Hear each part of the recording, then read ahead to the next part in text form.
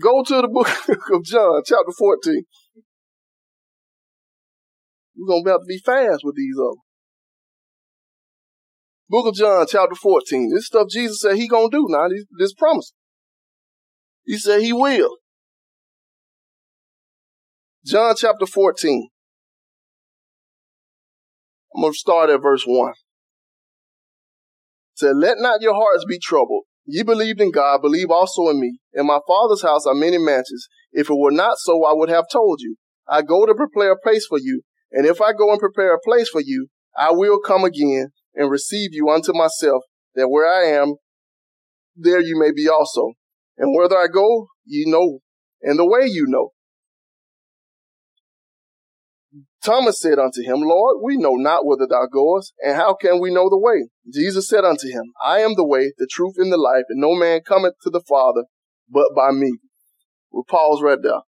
So Jesus, we're telling you what he's going to do. And this is what we have confidence in. And having confidence in these things give us access to the divine nature of God, which allow us to live and move and work as true people of God. All right. So what he said he's going to do in this one, I like the whole scene. If you read back in 13, Jesus, see, y'all think I be preaching long.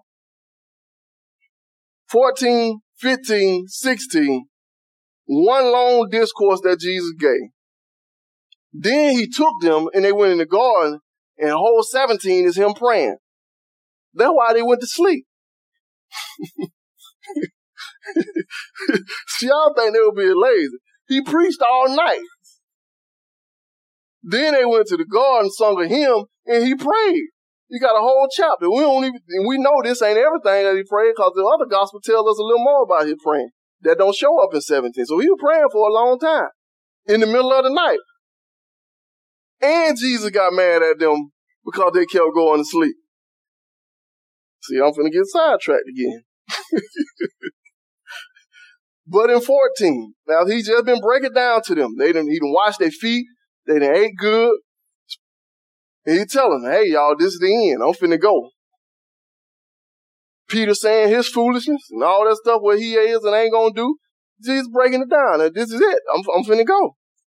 Then they started to get a little sad. If you read at the end of 13, they started getting a little sad, a little down. So once they get down, this is what Jesus opened up. He said, let not your hearts be in trouble. You believe in God, believe also in me. So once they started to see the reality that Jesus was talking about leaving them, they got sad. Don't be troubled. Don't be worried. Don't let anxiety creep in. If you believe in God, believe also in me. So there's something that he's finna tell them, or there's something in this mission that's going on that should bring peace and bring comfort to their soul in this troublous time. Then he said, in my Father's house are many mansions. If it were not so, I would have told you. So he began to talk about his Father's house. And these many mansions are many rooms in his house. Now, some people go deep with this and they tell you that you're going to have like a Michael Jordan house in heaven somewhere, like a $10 million mansion. And you're going to have basketball courts and bowling alleys and swimming pools. And I don't think that's what Jesus was talking about. Because actually the word mansions literally means just places or rooms. So what it looked like, I really don't know. But he's telling them, Father's house, he got many mansions. And he said, I'm going to prepare a place for you. So I'm finna go get your room ready. And when I get it ready, I'm going to come again and receive you unto myself. So this is the hope that's supposed to bring ease and comfort to their soul. So Jesus is building the church. Then he lead his church down here to work. And he said, I'm finna go. And in my going, I'm going to get some stuff ready for you. So this tells me two things in this promise. That right now, Jesus is working on my behalf. Jesus is working to get stuff ready for me.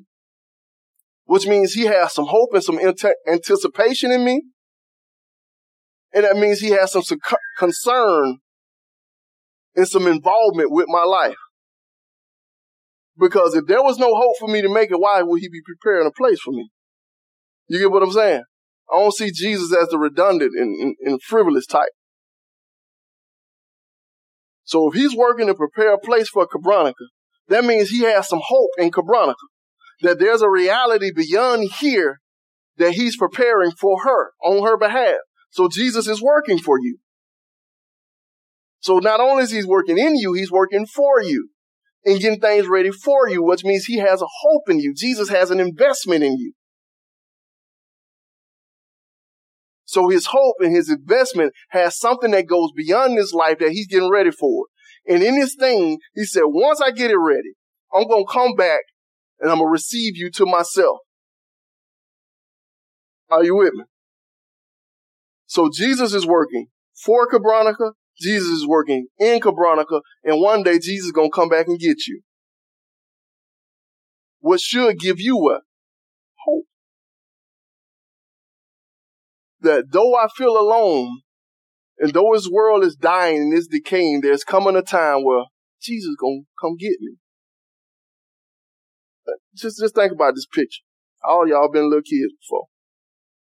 And you got your mama, daddy, auntie, uncle, whoever. They told you, I'm finna come get you, and I'm going to take you wherever, whatever. When you know it's time, how you act? Can y'all remember back that far? You be excited, though. At the door, at the window, every time a car walk by, you looking. Mama fussing at you. Well, sit down. But you full of energy. And for some reason, your energy level increases just because of the excitement of the anticipation. Dang, you outside running. Mama just bathed you, got fresh and clean, told you go sit down. And you run around outside. She fussing out. What you doing out there? You gonna be stink. Come sit down. But you get an extra burst of energy and power just based off the anticipation. Because this is something that you delight in. This is something that you desire. This is something that you hope for. And the knowing that is coming produces within you a fervency to be there and to be ready when they come. To the point when you only like, wait, you cannot sit down. You got to run. You got to bounce. You got to look because you're expecting something. Are you tracking with me? And if you got one of the aunties who real sedity and uppity and be like, you can't go nowhere with me looking like that. Anybody got an auntie like that? Yeah, my sister was like that. Where do you think you going? So you had to go put your Sunday best on and go to Walmart. Why do you think you're going to be looking like that? But even though I was a referee and did not care, if it's something that I wanted to do, what you do? You running out, you go take a shower, you go take a bath, you mama, you ironing for me? You do everything you can to get ready because the anticipation, the hope, and the excitement is what drives you. For somebody greater than your auntie, ain't it? Wherever you come from, however you say it, it's coming to get you. And they taking you to a place far more exciting than the mall or the zoo or Chuck E. Cheese. Showbiz when y'all was young.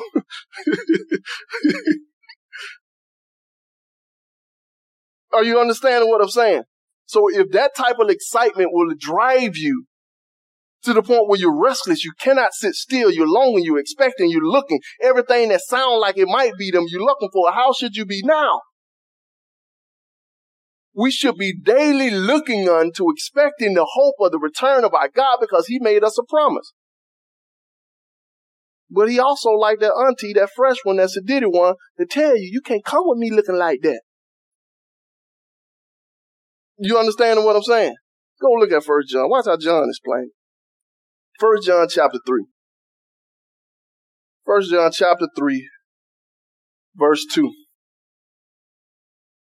This is the epistle of John, 1 John, as some folks say. Chapter 3, verse 2. Said, Beloved, now are we the sons of God, and it doth not yet appear what we shall be. But we know that when he shall appear, we shall be like him, for we shall see him as he is. And every man that hath this hope in him purifieth himself, even as he is pure. Did you catch it? Said, Beloved, now are we the sons of God. So right now at this moment, we are the sons of God, but it doth not yet appear. So it ain't been made manifest. It ain't clear what we shall be.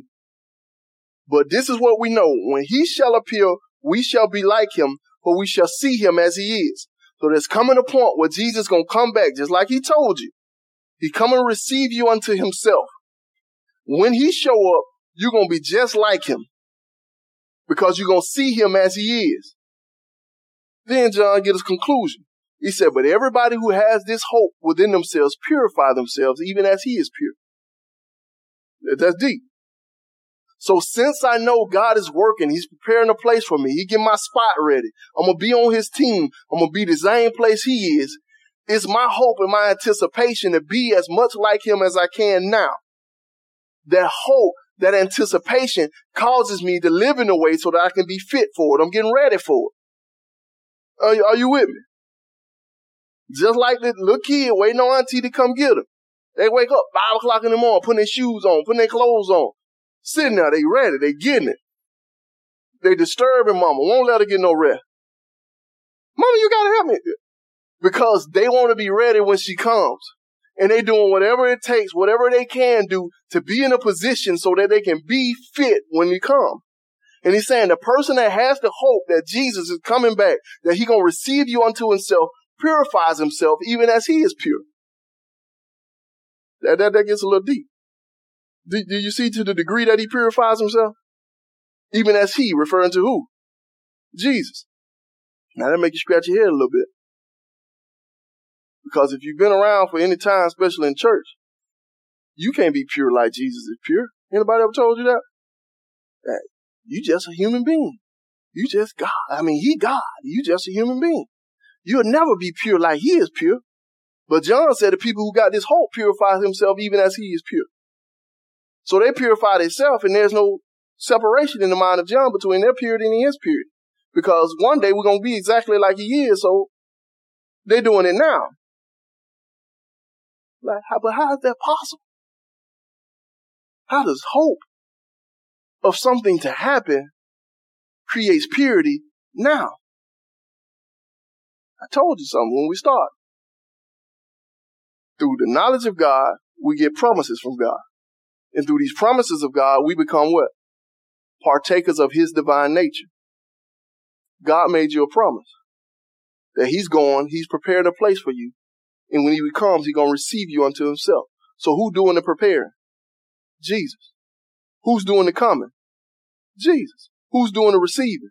Jesus. So if Jesus is working this whole plan out, do you think he'll miss the most important part? No.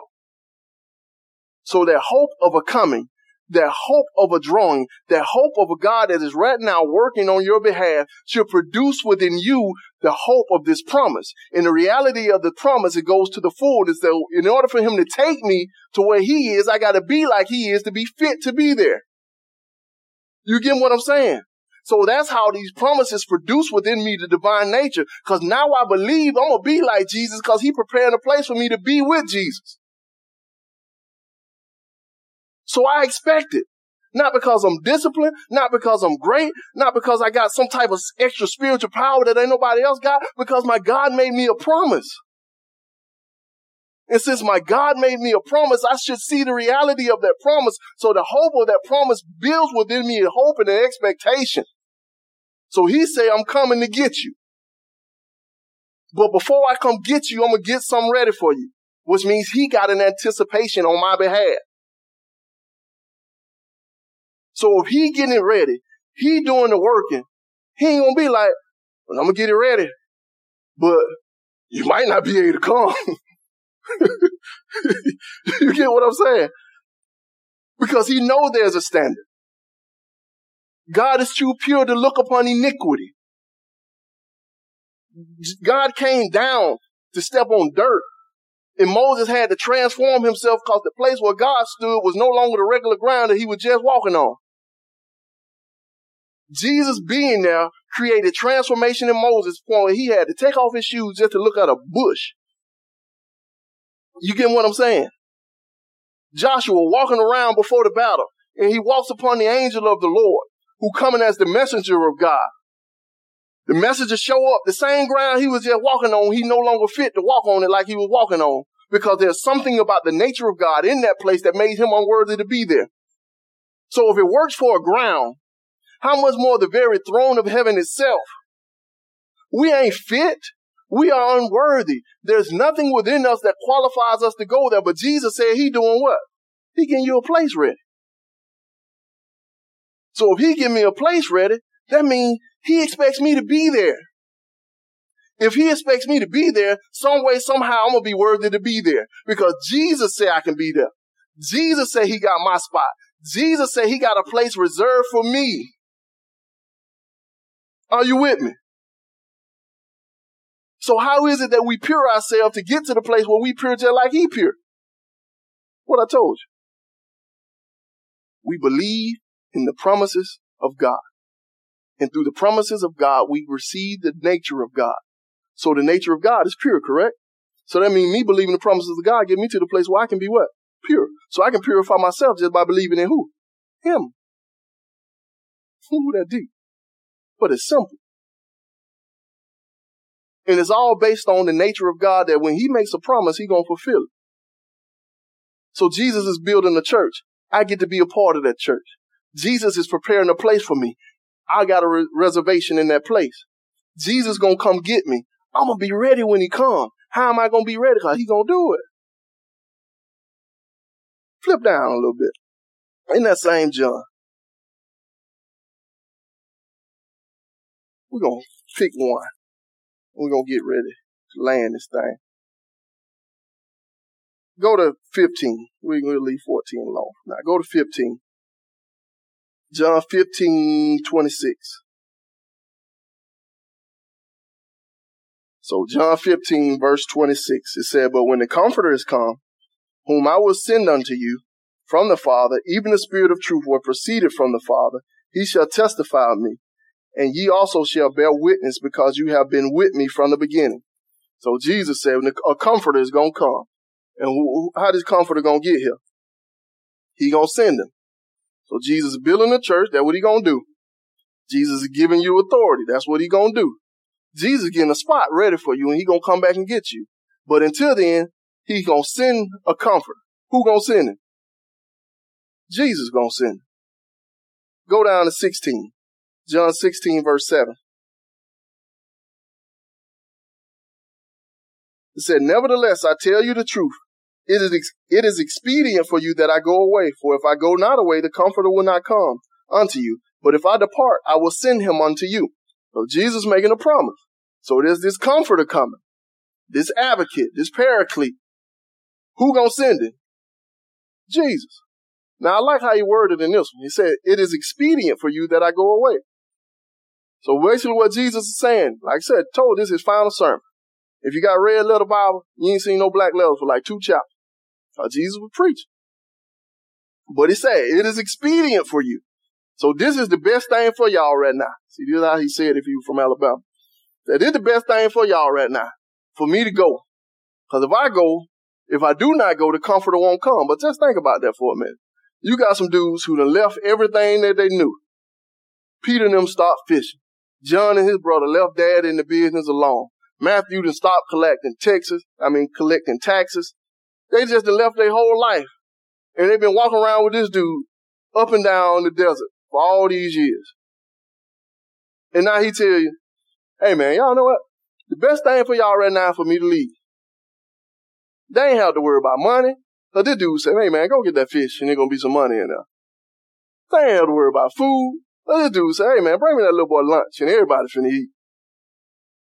They ain't have to worry about storms and all that stuff. So this dude said, "Hey, wind, stop blowing." Their whole life has revolved around this dude.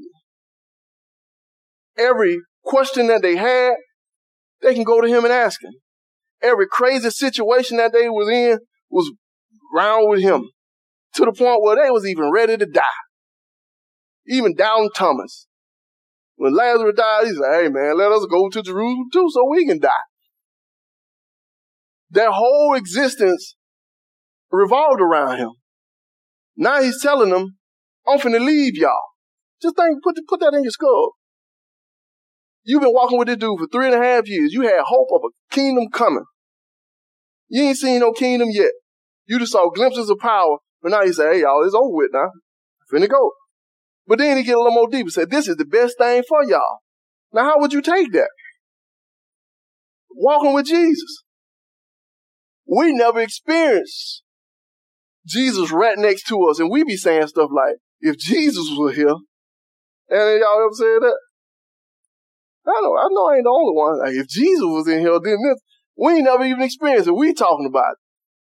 But Jesus said the best thing was for him not to be here. Not like he was with them. See, we want the dude walking around with the crusty feet to be walking right next to us. But he said, But think about it, because we talked about this a little bit. When Jesus was on earth, he lived how? Like a man. He was a man, human form.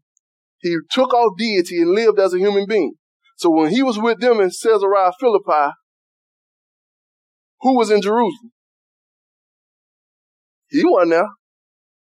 When Lazarus was dying, they had to go get him because he wasn't there.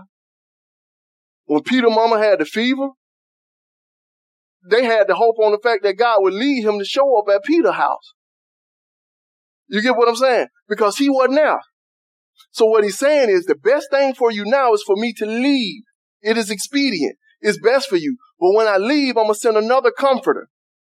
And check the way he worded. I'm going to send another one. Another advocate. Because we speak, and Jesus is our advocate, but that's the exact same word that is here translated as comforter.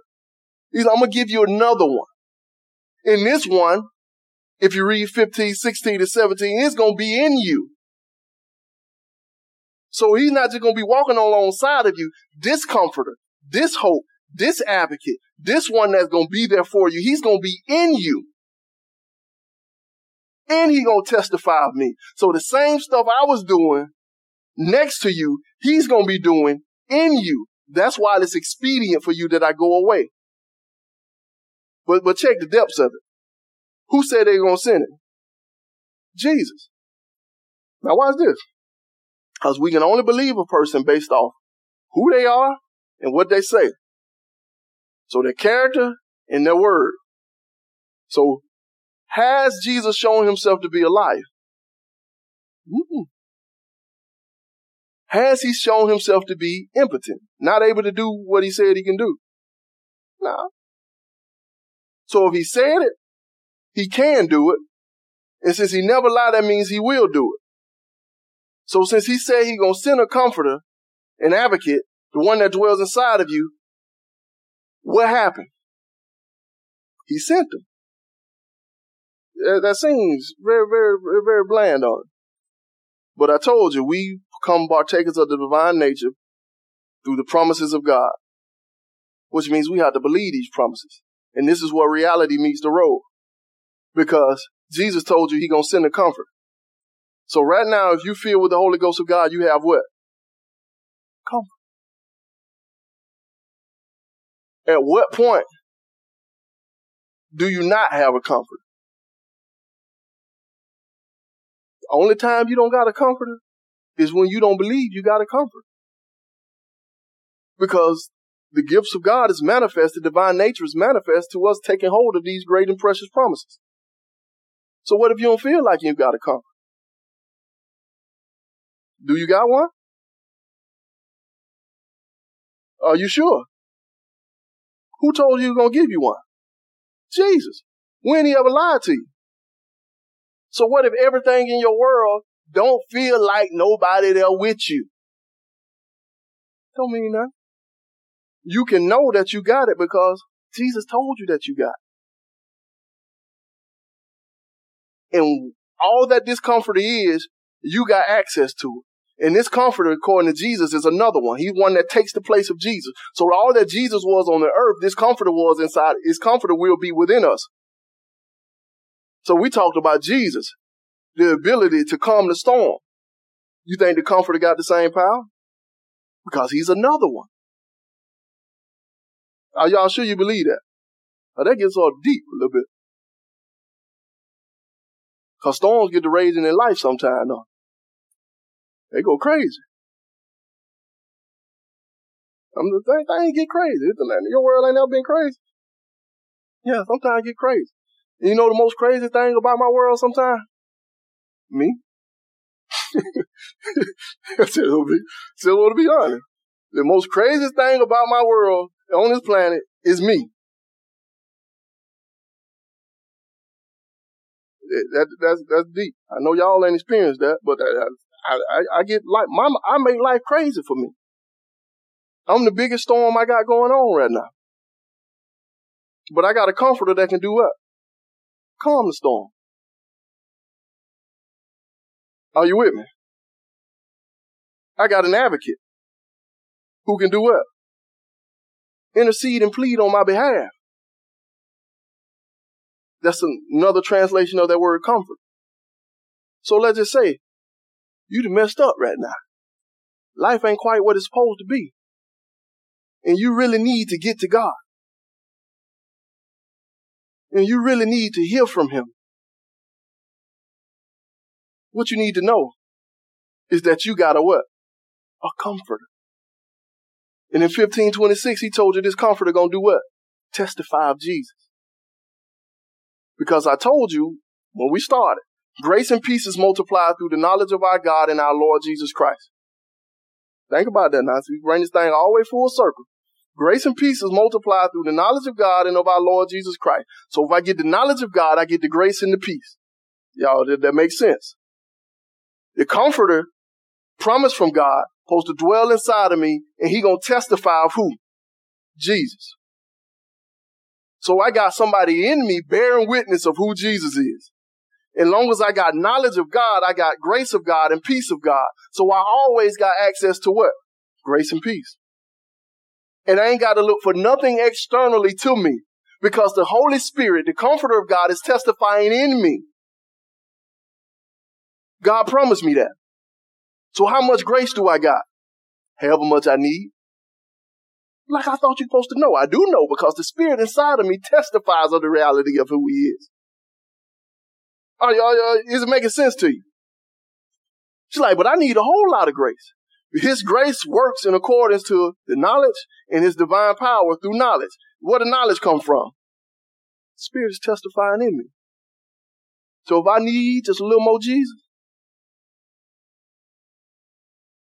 I got it. Because all I got to do is listen to the testimony of the Spirit within me.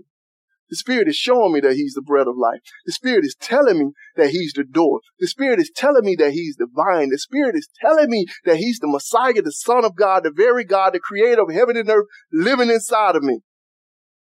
The Spirit is telling me, go to John. Watch this now. John is saying that same chapter, John chapter 15. I'm going to leave y'all alone. Watch this. This is one of the most important things. I'm going to tell it to you like 100 times. Like every fifth sermon or something. 16:25. Now, start at 23. Want you to get the full picture. I'm going to leave you alone. John chapter 16, verse 23. It says, "In that day you shall ask me nothing. Verily, verily, I say unto you, whatsoever you shall ask the Father in my name, he will give it to you." Y'all got that, right? "Hitherto have you asked nothing in my name. Ask, and you shall receive, that your joy may be full. These things have I spoken unto you in Proverbs, but the time cometh when I shall no more speak unto you in Proverbs, but I shall show you plainly of the Father. In that day you shall ask in my name, and I will say not unto you that I will pray the Father for you. For the Father himself loveth you, because ye have loved me, and have believed that I am came out from God. I came forth from the Father, and I come into the world again. I leave the world and go to the Father." So this is Jesus talking. Like up until this point, you ain't asked nothing in my name. But now a transition is going to happen. And you shall ask the Father in my name, and whatever you ask in my name, what's going to happen? He going to give it to you. You sure that's what he said?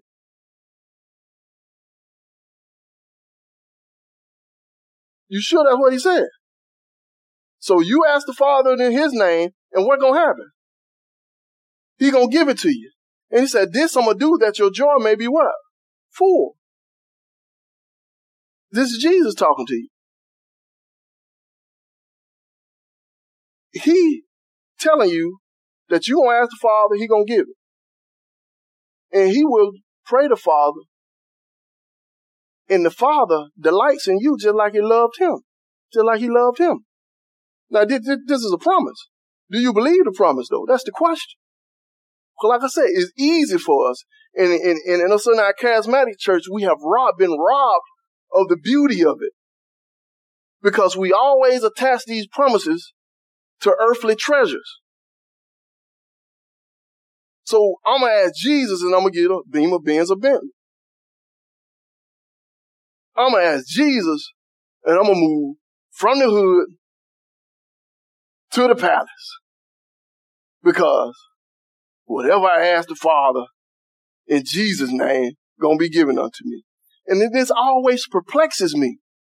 Because these same people who run, who shout, run into walls, hit backward flips, and will tell you about the great power of God to do whatever you ask him to do, will be the same people that going to tell you always going to be a sinner. You just got to do your best. They will give an altar call after everybody been running all around. Everybody been shouting. And the man been laying hands on people. And they tell you about the great power of God. The presence of God is here. The presence of God is here to take away cancer. The presence of God is here to make people rich. The presence of God is here to cancel debt. They tell you all that. Then they say, come, if you never believe in Jesus. Then they gonna tell you, now you gonna mess up. What happened to that same presence of God? If it can cancel debt, why it can't cancel dirty in me? You get what I'm saying? And this is what we have to believe in. This is the hope and the promise that we have to cling to. Let's stop letting these church folk rob us of the blessing and the riches and the promises of God. Because we believe that stuff. We shout. We hit backward flips. We cry. We pay men to let us sit in chairs and lay hands on us. We do this foolish stuff like this. And the amazing thing is, after year and year and year of breakthrough and blessing and turnaround and season, we still be broke. Then the calendar flip. This is the year of the breakthrough and the blessings and the fullness of the manifestation of the fruition of the promises of God. And you still be broke. Then the calendar flip. This is the year of the fullness of the manifestation, because last season was a time of testing and last season was a time of trouble. But when you press the olive, that's when you get the oil, and your oil gonna pour forth to overflowing. That's what they tell you, right? I don't know. But the amazing thing is, it's the veracity of which we hold to those promises. Because we don't ever stop believing. We don't ever stop giving. We don't ever stop going. We don't ever start doubting. We hold to that stuff, even though we ain't seen nothing to tell us that this is reality other than the word of that preacher man. But when God speaks to you and he tell you that those who are born of God don't continue in sin. When he tell you that if you believe in me, I will make you a brand new creation. Everything gonna pass away. Everything gonna be new. When he tell you that, well, see, my daddy was so drunk. And it is just be him. I got a battle. Y'all pray for me. No. Where that same crunkness at? You should shout and flip when you read Ezekiel, when he tell you, I'm going to put my spirit on the inside of you, and it shall cause you to keep my judgments and my statutes, and you going to do them. You should cut across the church to get to run. Because there's some stuff in your life that you know you want to get rid of, you know you want to stop, you know you're ashamed of, and you be shouting and you be dancing, but you got that in the back of your mind, so it hold back your praise and you can't quite do it, and you pray and you go to the person you want them to pray for you, but you don't want to be honest and completely tell them everything that's truly going on. So when they ask you what you need, just pray for me. And you got all that stuff, and they lay hands on you, and you feel good, and you go home and you stuck in the same sin that you were when you went to church. Then you do it again at the next conference. Then sometimes you get a real good conference. And you go like 3 days. And you be good. Then you get a phone call. Uh-oh. Well, this new day. Y'all don't get phone calls. You get a text message. And you stuck back in the same place that you were 3 days ago when that conference first started. And that testimony to you is that you don't believe. What don't you believe? that Jesus is who he said he is, that Jesus can do what he said he can do, that the same God that can turn water into wine can turn wicked into divine. Are you with me? That's what we need to believe. It makes sense to you. Because Jesus told you can ask the Father anything. So think about the greatest need in your life. The greatest one. You can ask God for it and you're going to get it. But we got to understand what the greatest need is. It ain't for money. It ain't for friendship or companionship. It ain't for a better house, job, or car. It's for us to be what God created us to be so that we can go where God desires us to go, and that's with him. And there ain't no place distant because he says he's the only way, the truth, and the life to the who? The Father. Nobody comes to the Father but by him. And we start this thing off talking that our whole destiny is bound up in us knowing God, in us being with God. That's the reason we were created, to union and commune with him. That's your whole purpose for existing. But you can only get that through Jesus. And it ain't some distant promise. It ain't some theoretical thing. This is real life that Jesus can accomplish in you. He gave you a promise. Because like I said, let's run this thing all the way back. Jesus is building what? A church. And that church going to look just like what? Jesus. Think about it now. Jesus is building a church. That church they're going to look just like Jesus. Was Jesus sinful? Was Jesus wicked? Was Jesus overcome by lust, fear, and any of that type of stuff? No, he wasn't. So if I'm a part of this church and this is what Jesus building, he building me to be what? Just like him. So I shouldn't be sinful. I shouldn't be wicked. I shouldn't be overcome by lust, by fear, or any of those things that I don't see displayed and manifested in Jesus. Why? Not because I'm great, but because Jesus is building. So if he's building a church and I'm a part of that building, I'm going to be just like what he desired that thing to be. Are you understanding? And Jesus is giving me some authority. Uh-oh. He giving me some, right? So that means I got some power because I'm a part of this church, and this church going to look just like Jesus. So I got some power. So if I got the power to tell Aaron he can't be a fornicator and a Christian at the same time, why I can't say it to me? Are you with me? If I got the power to tell Aaron, he need to control yourself, man. You're a man of God. Why I can't say it to me? If I got the power to speak life into him, life and death is in the power of the tongue, why I can't do it to me? Are you with me? Then Jesus told us that he preparing a place for you. Who preparing a place? Jesus preparing a place. So he's preparing a place for his church, and the church going to be where you at. This church going to have some authority, and this authority, we're going to look just like Jesus because we operate in this. So I got some hope and some anticipation and some zealousness to get out and do some things and be ready for Jesus when he comes. But all of this is based on the promise because Jesus said he going to do it. And finally, I got the access to the power to pull all this thing because he said he going to send me a what? A comforter. Who going to do it? Jesus going to do it. So I get to be in this church because I get the comforter. I get to operate in this authority because I get the comforter. I get to be fit to go to the place that Jesus is preparing for me because I got the comforter. And all of this stuff move and operate because Jesus is up in heaven, has given me the power, has given me the authority, and I can ask God and he going to do it for me. And even beyond that, he prayed for me. Hebrews said he ever lives to make intercessions for you.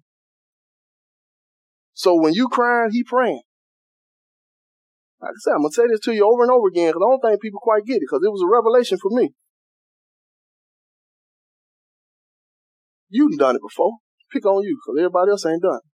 Like you've been in church and you in the prayer line, right?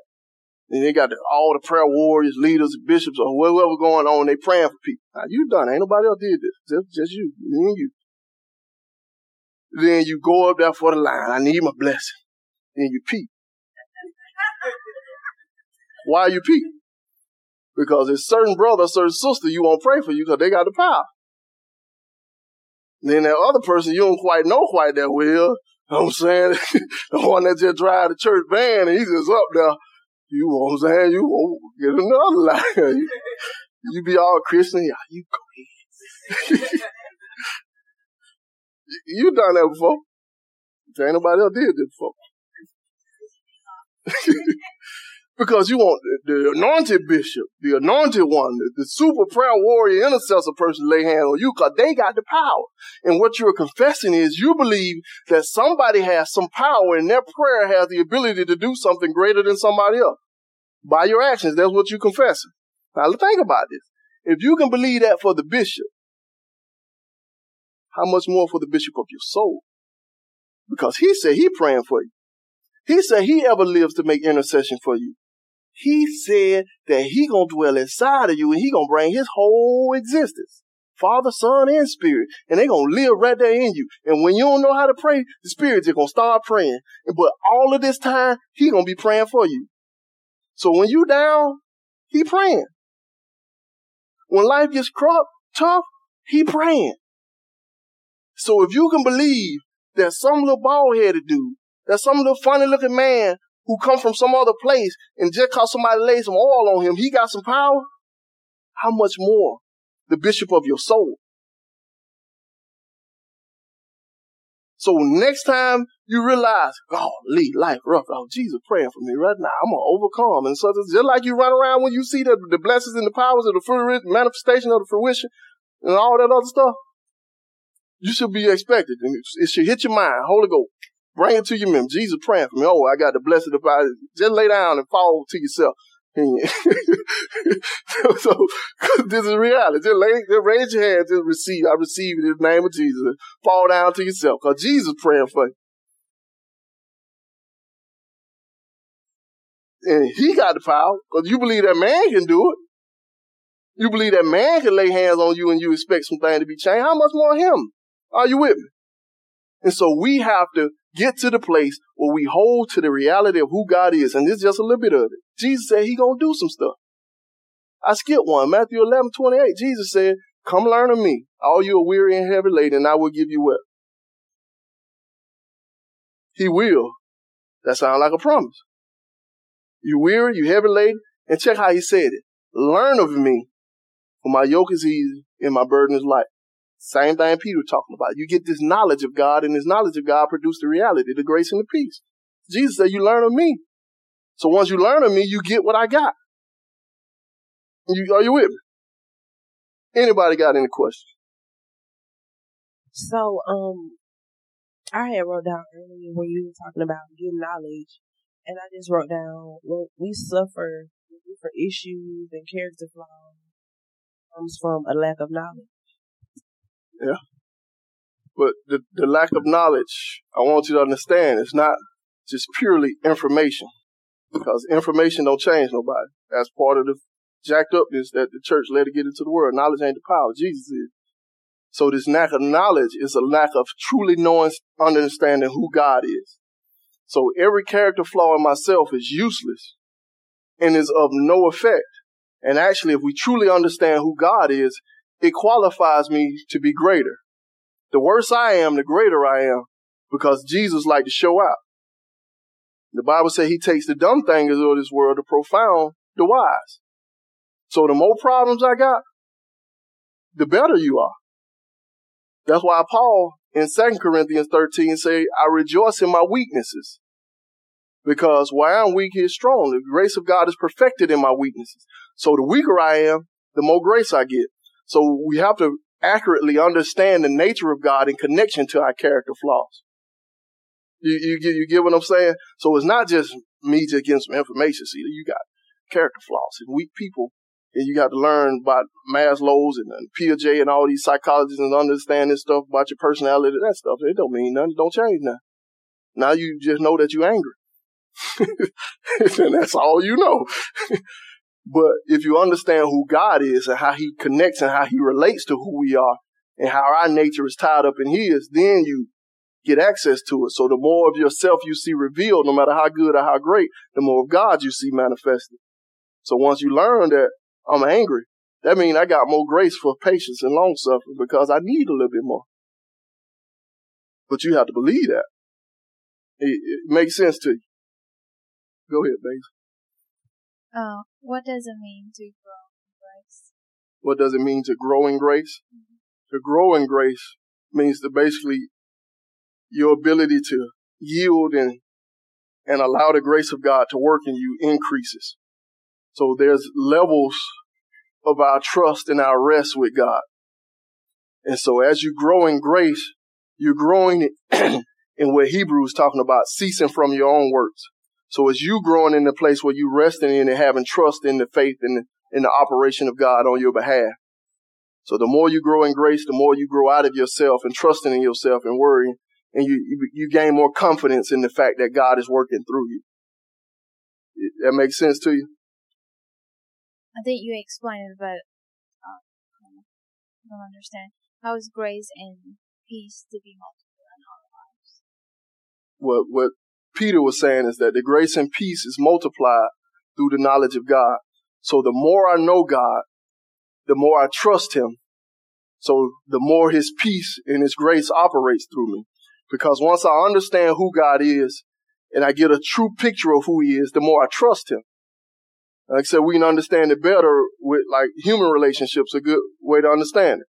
Like there's some people that you don't question in your life. And it's because they have shown themselves consistently to be reliable for certain things. And so the more you know them, the more you understand them, the more peace you get in the sense of you don't worry about it because they told you and they shown themselves to be reliable. And the more grace and operate, the more you rely upon them to be and do what they said they're going to do. You get what I'm saying? It's like your relationship with daddy. That's the easiest way to understand it. The more you know him, the more you begin to understand his character, the easier it is for you to just sit back and let him do what he say. You get what I'm saying? Because there's one point in time where he said, I'm going to do such and such. You be a little anxious about it. I always seen it with kids. Like, Mama, you going to take me to such and such? Yeah, I'm going to take you. 5 minutes later, Mama, you going to take me? But then it gets to a point where you go through that and they deal with you and they teach you, well, that decreases. Well, you can say, Mama, you going to take me? And say, yeah. And you just go sit down and wait. And the anxiety diminishes. The worry diminishes. And you don't take no thought to it. So as knowledge increases, your trust and confidence in the person increases. And it works the same way with God. As we know him more, the more we rely upon him, the more we rest in him. Just like driving in the car with somebody for the first time. You be a little worried. You grip and you hold on to the little side thing. You try and secretly grab the door. You be mashing brakes. You checking the rearview mirror when they're trying to get over.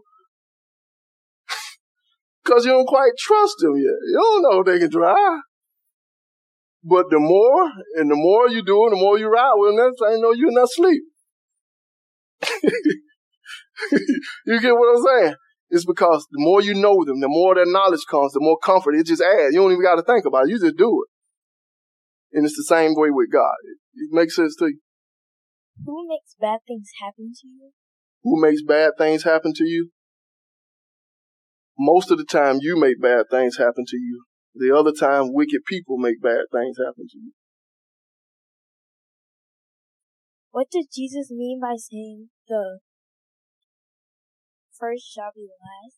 The first shall be last? So basically what he's saying is the people, the initial ones that he came to, that revelation came to, they're not going to be the first ones to get it. So the first one's going to get it last. And the picture he was talking about at that time was the Jewish people versus the non-Jewish people. So God revealed himself to the Jews and he opened up the kingdom to them, but they rejected it. And so he sent his servants out to everybody else. So we get in the kingdom, but one day there's coming a time where he's going to pour out grace and supplication upon the nation of Israel, and they're going to be added to the number.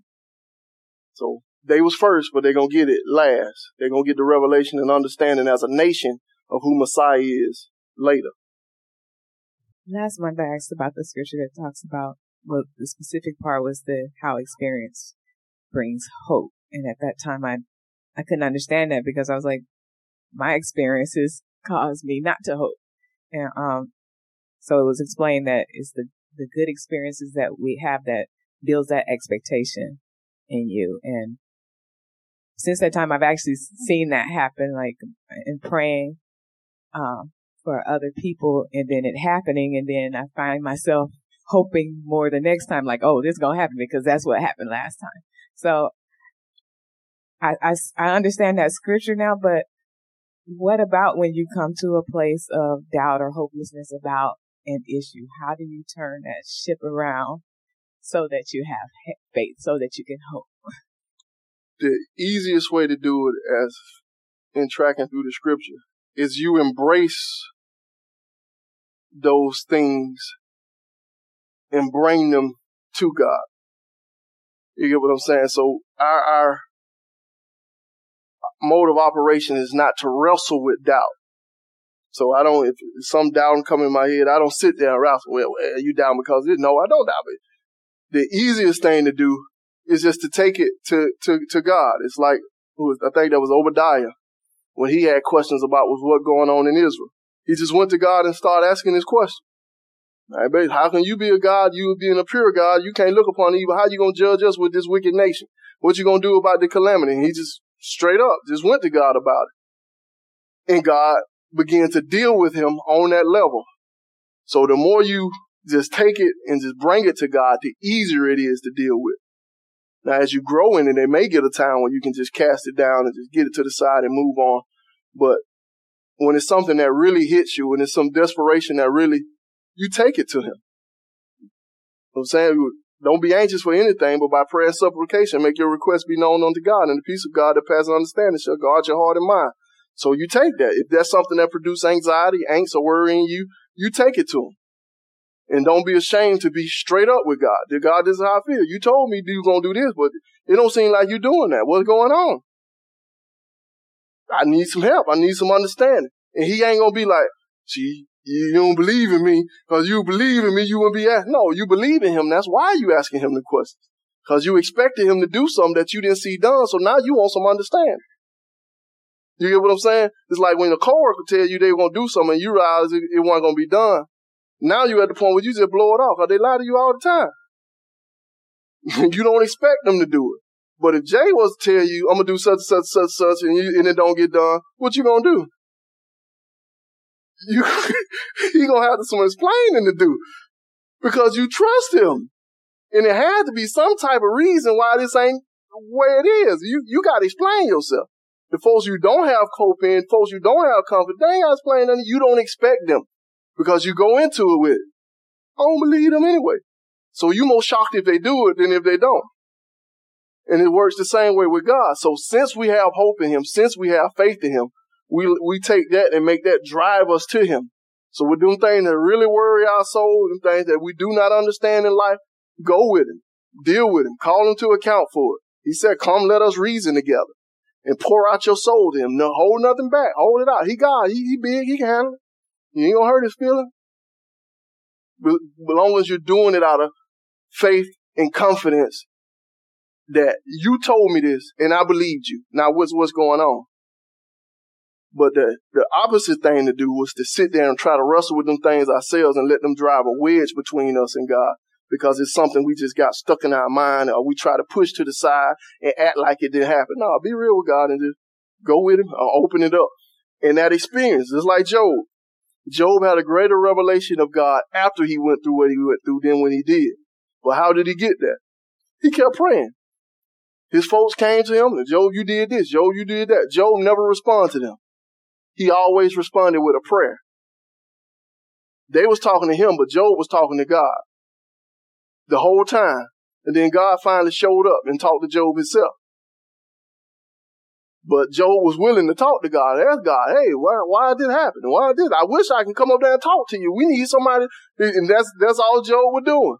He wasn't sitting there wrestling with them fools trying to convince them that they were wrong. He was wrestling with God and trying to get understanding of what was going on. And when God gave him understanding, then Job exclaimed, I heard of you through the hearing of the ear, but now I have seen you for myself.